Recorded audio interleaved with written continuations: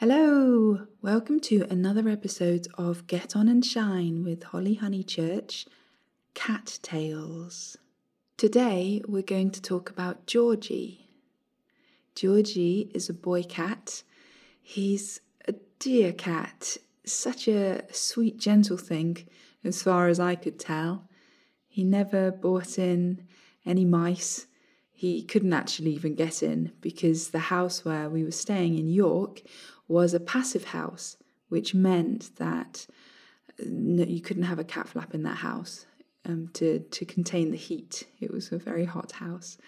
So he had to wait outside for us to open the door when he wanted to come in, which is very helpful if you've got a cat who constantly catches mice. Luckily, Georgie didn't. He's a ginger cat, the only ginger cat that I've looked after. I remember when I was at uni, there was a really friendly ginger cat who lived in a flat and would always come and say hello to me. And I remember doing my laundry once in the laundry room, and I turned and all of a sudden there was a cat in my face meowing at me for cuddles, really sweet. So I've always had fond memories of ginger cats, and Georgie was just the same as that other one. He was super kind, wasn't a lap cat. So he was huge and it was amazing to stroke such a big cat, but he didn't like to be sitting down on you much. He was a lot more independent. He was a rescue cat, which meant that he was found in the basement of a school, and he'd been there for 3 or 4 years. He wasn't feral though, so when he got rescued, he was a sweet thing. He liked to rub his head on, it's like this perforated cardboard. It's a thing that cats, that's in the cat world of, you can get cat beds in it, and you can sprinkle catnip on this perforated cardboard, and they kind of rub all over it and it gets rid of loose fur. He loved rubbing all over that, so that was very sweet to see. That was a little treat for him. He had a really gorgeous setup where he was. This house in York was a grand house, and it had a beautiful cottage garden, but it was huge, and there was lots of places for him to go and sleep and hide. There were some outbuildings, and he would often be found sleeping on the logs in there.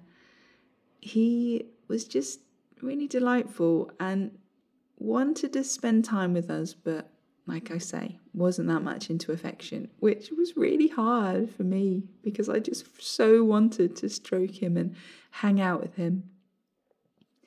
I did see him once when I went outside hanging out with a squirrel, and he wasn't stalking it. He wasn't even in any kind of an attack position.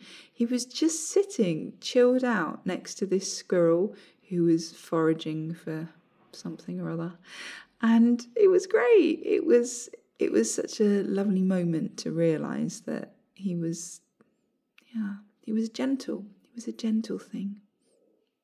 Apparently, when he first arrived at the house, there was another cat who lived there, and he was so scared of this cat because the other cat was more dominant that he only spent time in a couple of rooms in the house. He wouldn't go into the other rooms because that's where the other cat lived. And that continued after that cat passed away. He still wouldn't come into the rooms where we were. He would run through them really quickly. And it took a lot of persuasion for him even to remotely chill out for a while in any other room other than his safe room. He liked eating a lot of food. He would have 2 pouches of a well-known brand, which all cat owners seem to feed their cat. It's the cheapest, it's the go-to one. And he would chow his way through a lot of that stuff. One night he stayed out all night, and I was really worried about him because he couldn't get in. And even though it was summer, I was thinking, oh, he's going to be cold. Is he going to be okay? That's the mother in me. And yeah, he turned up the next day for you. Being such an elusive cat, that's all I really know about him. He used to sleep in the armchair when we weren't there. He would be excited to jump out the window when we opened it and get some freedom. He once came close to coming in the bedroom, even though he wasn't allowed, just to say hi, but he soon ran off again. So, gentle ginger cat with a very sweet high meow. He used to love getting a few belly rubs, and he really suited that life. It was lovely to see and to know that he'd come from being on his own to still kind of being on his own, but at least looked after in this lovely garden full of flowers and full of fun things for him to do. It suited him, yeah. I'd like a ginger cat. I've only had good experiences with ginger cats, but I haven't seen a ginger cat be rescued for a long time. I do look at the Cats Protection League, but you never see ginger cats. And I'm not just going to go on a colour, but it's just interesting to know that they're not as common as what I thought they used to be. Thanks, Georgie, for being your gentle self, full of sweet little meows and friendly squirrel friends. I hope you're having a nice nap in your favourite chair. Bye.